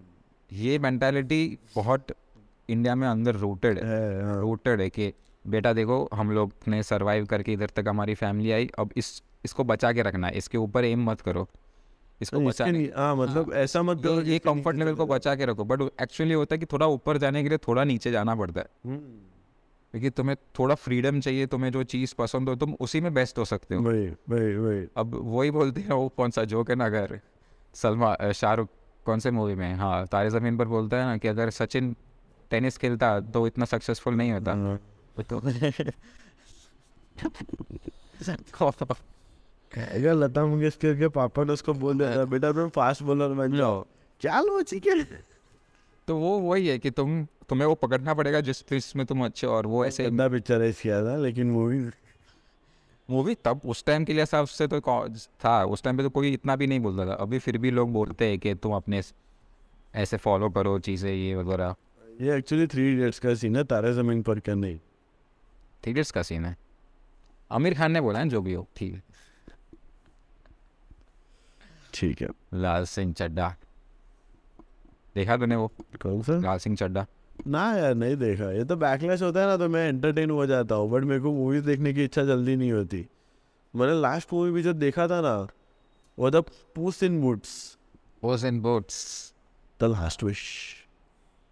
बहुत अच्छा मूवी था। मैं एनिमेटेड मूवी देखा ही नहीं बहुत टाइम से। मैं एनिमेटेड, अरे मैं बहुत टाइम हो गया मेरे को मूवी देखा। अभी मेरे को मूवीज देखनी अच्छी लगती है तो कौन सी जिसमें यार कुछ लेजिट टॉपिक हो यार। अभी ये लव स्टोरी और ये थ्रिलर वगैरह देखने की इच्छा नहीं होती। हाँ कोई मर्डर मिस्ट्री हो तो वो देखना अच्छा लगता है, या कोई ऐसे पुराने ज़माने के महाराजा उन सब की फाइट्स वगैरह वैसा कुछ हो तो वो देखना अच्छा लगता है। मर्डर मिस्ट्री में वो देख सकता था, नाइफ्स ओनली, ग्लास अनियन, वो अभी नेटफ्लिक्स पे है। उसका फर्स्ट पार्ट देखा है? उसमें वो एक्ट्रेस होती है एना दी अरमास, जान लगती है वो, इतनी हॉट है यार वो। मैंने उसको अभी कुछ किसी मूवी में देखा था, बैन एफ्लेक के साथ थी। क्या ब्लैक वाटर क्या नाम था मूवी का? पता नहीं मेरे को, बैन एफ्लेक के साथ नहीं पता। वो ऐसा कुछ था उस मूवी में। बैन एफ्लेक और एना दी अरमास इन दोनों की शादी हुई होती है, बट एना डी अरमास होती है ना, वो बहुत ऐसे रंगीन मिजाज की दिखाती है। उसके लवर्स बहुत होते हैं शादी के अपार्ट, डीप वाटर। हाँ तो वो जिस किसी के भी साथ भी मेकआउट करती हुई दिख जाती है ना बैन एफ्लेक को, एफ्लेक उसको मार देता है। तो ऐसे मूवीज में वो 5-6 मर्डर कर देता है, और फिर उसकी वाइफ को, ये एना डी अरमास को पता चल जाता है कि मैं जिसके साथ भी इश्क लड़ाती हूँ इसको मेरा पति मार देता है। बट एना दी अरमास यार मतलब हाँ उसको देख के भी ऐसा लगता है कि हाँ यार ये तो मतलब कैसा लाइफ हो मतलब वो क्यूबन ही ऐसा कुछ है ना, क्यूबन कोलंबियन पता नहीं कुछ कुछ। ज़्यादा ही नेशनलिटी क्या है उसका? इस क्यूबन एंड स्पेनिश। हाँ देख, ऐसे क्यूबन और स्पेनिश लोग होते हैं ना, इनकी आंखें कुछ अलग ही होती है भाई। अब मैंने एक कुत्ते का फोटो लिया, उसकी आंखें दिखाता हूँ। दिव्यजीत का मत दिखा रहा। अच्छा वाह, ओ भाई बहुत एक्सप्रेसिव है। You could be the next Ajay Devgan. Is you audition for him? ऐसे लोग बहुत बोलते हैं। वो आंखों से जो एक्टिंग करता है ना, कैसे यार। बट कुछ लोगों को तो कुछ लोगों को तो देखा है कि मतलब Expressive बोल एक्सप्रेसिव बहुत हो सकते हैं, बट वो सिर्फ आंखें नहीं होती, सारे मसल्स वगैरह, बॉडी लैंग्वेज वो फिर ऑरा बन जाता है सब। उसका। हाँ ये मैंने मतलब अब ये मलयालम मूवीज़ में तो मैंने देखा है कि मलयालम मूवीज़ ऐसा है कि वो साउथ इंडियन मूवीज़ में आता है बट उसमें ऐसा चीज़ें उड़ती नहीं है कुछ भी। उसमें मोटे लोग ही फाइट करते दूसरे मोटे लोगों से, तो एकदम रियलिस्टिक ही लगता है। कोई पैर ज़्यादा ऊपर उछलता नहीं है, कोई कूदता नहीं है। हाँ बट वो थोड़ा एक्शन में वो दिखा देते हैं ना, ये फाइट चल रही होती है और टेलमेन फाड़ देता है। हाँ वो सब दिखाते हैं बट और बहुत ज़्यादा एक्शन मूवीज़ मलयालम में बनती भी नहीं है। बहुत जो ऐसा बनती है उसकी माँ चुत जाती है। फैमिली ड्रामा बनती है, कॉमेडी मूवीज़ बहुत बनती है, मर्डर थ्रिलर भी बनती है मर्डर ना। थ्रिलर्स बहुत बनती है। हाँ ये दृश्यम सारा वहीं से तो उठाया है। हाँ मलयालम से ही उठा है। कितनी मूवीज है यार जो। ये भी तो आया है ना अभी अक्षय कुमार और इमरान हाशमी वाला हाँ सेल्फी। सेल्फ, एक नाम तो क्या सोच के रखते हैं ये लोग, पता नहीं चलता। वो ड्राइविंग लाइसेंस करके एक मलयालम मूवी है, उसमें से निकाले। मतलब ये तो अभी हो रहा है कि साउथ की मूवीज को ना पहले इतना ज्यादा ये लोग वो करते थे कि ये गंदा है, इसका स्टोरी लाइन बहुत अच्छा होता था, बट वो लोग उसको फिर क्या कहते हैं पर्दे पे लाते ऐसे थे, यू नो, वो कि ज्यादा ही इतना हम्बक हम्बक ऐसे लगने लग रहा है कि क्या कुछ भी दिखा रहा है। अजीब था मतलब ऐसे साउथ इंडियन मूवीज मतलब स्टोरीज देख उनकी बहुत अच्छी होती है, इवन साउथ की मूवीज की भी स्टोरीज बहुत अच्छी होती है, बट पिक्चराइजेशन वो सीन जिस तरह से होना चाहिए वैसे नहीं हुआ था, इसलिए वो देखना भी अच्छा नहीं लगता। और वो भी है ना कि साउथ इंडियन एक्टर्स जो जैसे दिखते हैं, एक्ट्रेस जैसी दिखती है, वो बहुत लोगों को, नॉर्थ वालों को पसंद भी नहीं आती है। तो वो भी है, मतलब वो ऐसा बोल नहीं रहा होगा, तो लोगों का प्रेफरेंस है। मेरे साथ भी होता है कि कभी कोई एक्टर बहुत अच्छा, एक्ट्रेस अच्छी नहीं दिखती है तो मैं मूवी नहीं देखता। मैं बोला कि नहीं यार, अगर मैं मूवी में बोर हो गया तो मैं क्या करूँगा ऐसा। ये तो ऐसे हो गया ना, उस दिन यश की बात निकली थी, उसकी गर्लफ्रेंड को जानता है, फिर मैं वहाँ जाता भी नहीं। हाँ यार अब वो तो मतलब वो इंस्टिंक्टिवली निकल गया, हाँ यार उसकी गर्लफ्रेंड बहुत गंदी दिखती है यार। नहीं वो तो कंटेक्स्ट पता नहीं है जो भी सुन रहा है। हम लोग एक कॉमन इंसान के गर्लफ्रेंड के बारे में बात कर रहे हैं जो बहुत गंदी, किसी भी यश को बहुत गंदी दिखती है। कोई भी यश नहीं, बस है कोई यश यश। समझ लो, तुमको जो भी यश गंदा दिखता हो वही समझ लो। बट ये जो अच्छे दिखने वाला बिजनेस है, मतलब the business of looking hot, ये मैंने कहीं पे सुना था कि मैंने बनाया नहीं है, बट जो इंस्टाग्राम पे है लड़कियाँ जो बहुत हॉट दिखती है और ऐसा cleavage, navel, thighs, muscles, ass cheeks, यही नेवल नेवल नेवल रविकांत ने तो ये जो बिजनेस है कि तुम मतलब ये ऐसा है कि मतलब कि हम पॉन नहीं करेंगे, नंगे नहीं होंगे, बट हम हाँ टीज करेंगे। जैसे मेरे दिमाग में सीधा ये धंधे के बारे में सोचता हूँ तो नेहा शर्मा और ऐशा शर्मा का नाम याद आता है। पूरा इंस्टाग्राम अभी मैं एक वीडियो देखा पता है जिसमें वो लोग जिम से निकल रहे हुए, नेहा शर्मा ने ऐसा स्पोर्ट्स ब्रा पहना हुआ है जिसमें एक साइड स्ट्रैप है, दूसरे साइड स्ट्रैप नहीं है। वो कैसे सुन पूरा कॉन्टेक्स्ट सुनो और मजा आएगा। तो ये स्ट्राइप ज़्यादा एक्सपोज है ये साइड से, और उसने ऊपर एक ऐसा स्वेटर भी, ऐसा कोट भी पहना जो इधर तक ही है, तो उसमें ये वाला साइड जहाँ पे स्ट्रैप नहीं है वो ऐसे नीचे तक उतरा हुआ है, और ये ऊपर तक पहना हुआ है जहाँ पे स्ट्रैप है। तो क्लियरली ये लोग ऐसा प्लान करके ही आते हैं और शो सम स्किन। हाँ क्लियरली ऐसा प्लान तो होता है कि मतलब स्किन दिखाना है जिम से निकल के कार तक जाने वाले टाइम में। ये मतलब ये इसका मे भी एक तरीका होगा लाइमलाइट में रहने का। मतलब ये मतलब मेरे को ऐसा लगता है कि जब तुम अपने बॉडी को यूज़ कर रहे हो, मतलब नो डाउट तुम्हारा अगर जेनेटिक्स इतना अच्छा है तो तुम यूज़ करो उसको, बट उसका एक ये लिमिट आ जाता है एक पॉइंट के बाद। लड़कियों में तो खासकर वो काम करना बंद हो जाता है अनलेस तुम, मतलब उतने लोग, उतने फैंस तो नहीं रहने वाले जो तुम्हारे प्राइम पे थे उस टाइम। वही डेफिनेटली। कोई भी एक्ट्रेस को बड़ी टॉप रेखा को दिख ले, ऐश्वर्या राय को दिख रहे, बुढ़ी होती है तो उनका वो चला जाता है, स्टारडम कम हो जाता है, लॉन्डो का जल्दी नहीं होता। नहीं होता। लॉन्डो का जल्दी उठता नहीं है, वही उनको उठने में टाइम लगता है, बहुत टाइम लगता है। उनका प्राइम या तो एकदम 100 to 0 डाउनफॉल वाला वो डाउनफॉल आता है ड्रास्टिक वाला, या तो नहीं आता। मतलब उन्होंने अपने ख्याल रखा दो लोग अच्छे दिखेंगे, नहीं रखा। लड़कियों में से ख्याल रखो तो भी हाँ कि ऐसे एक बार कोई डेट पे था एक लड़की के साथ, तो ऐसे कुछ मेरे से बात कर रही थी स्किन केयर वगैरह के बारे में। तो ऐसा बहुत लंबा प्रोसेस है उसका, ये लगाओ वो सब लगाओ, तो भी उसका स्किन घट गया था। मतलब मैं मैक्स साबुन लगाता हूँ और मॉइस्चराइजर। सेम मॉइस्चराइजर भी मैं तो विंटर में इसलिए लगाता हूँ क्योंकि स्किन फट जाती है। तो मैं समझना चाहता हूँ कि ये रीज़न क्या है कि ये लोग का वेर एंड टेयर बॉडी में जल्दी क्यों आता है। मतलब इनको प्यूबर्टी हिट होने के बाद वो 10 साल का गैप होता है ना,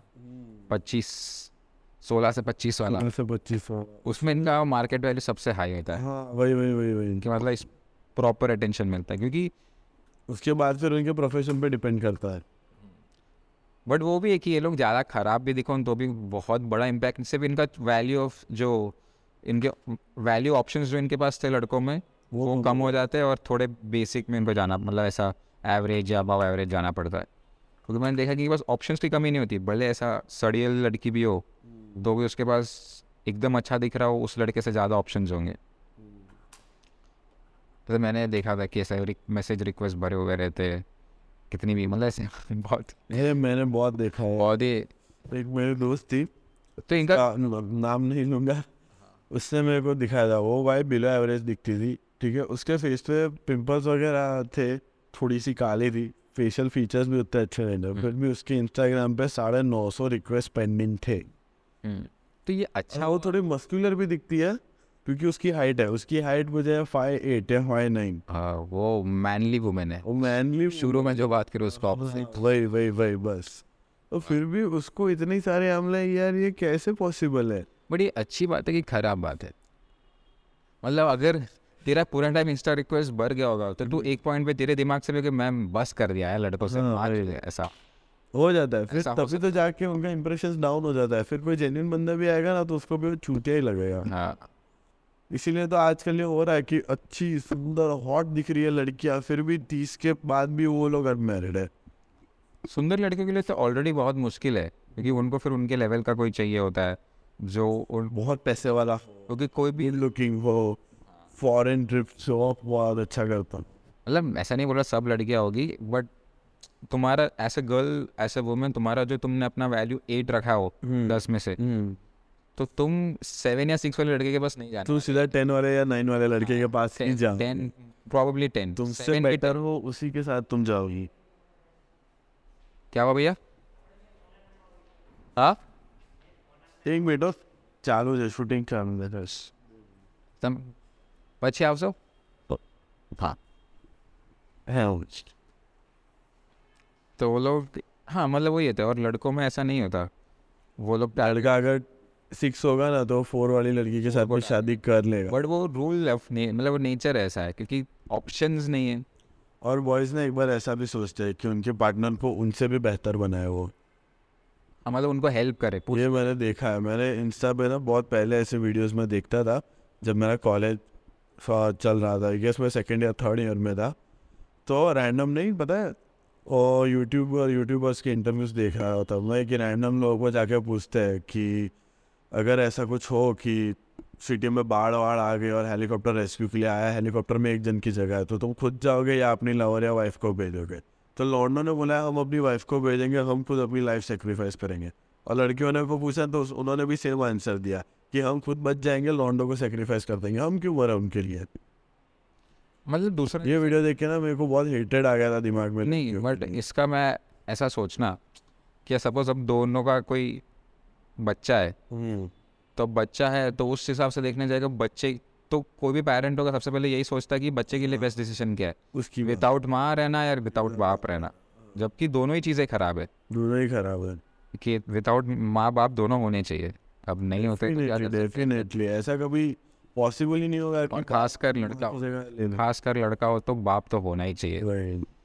बट वही है कि जो तुमको बड़ा कर सकती है वो एक तरीके से मम्मी है, ऐसा वो ज़्यादा इम्पोर्टेंट रहेगा। तो तुमको लिमिट में रख सकता है, मतलब क्या करना है क्या करना है और किधर जानवर बनना है और किधर हाँ वो नहीं बनना। पापा एक्चुअली वो अनफिल्टर्ड होके बोल सकते हैं, मम्मी ये नहीं बोल पाती, भले ही उनका बेटा क्या 40 का क्यों ना होता है, वो मम्मी ये चीज़ नहीं बोल पाएगी, नेवर।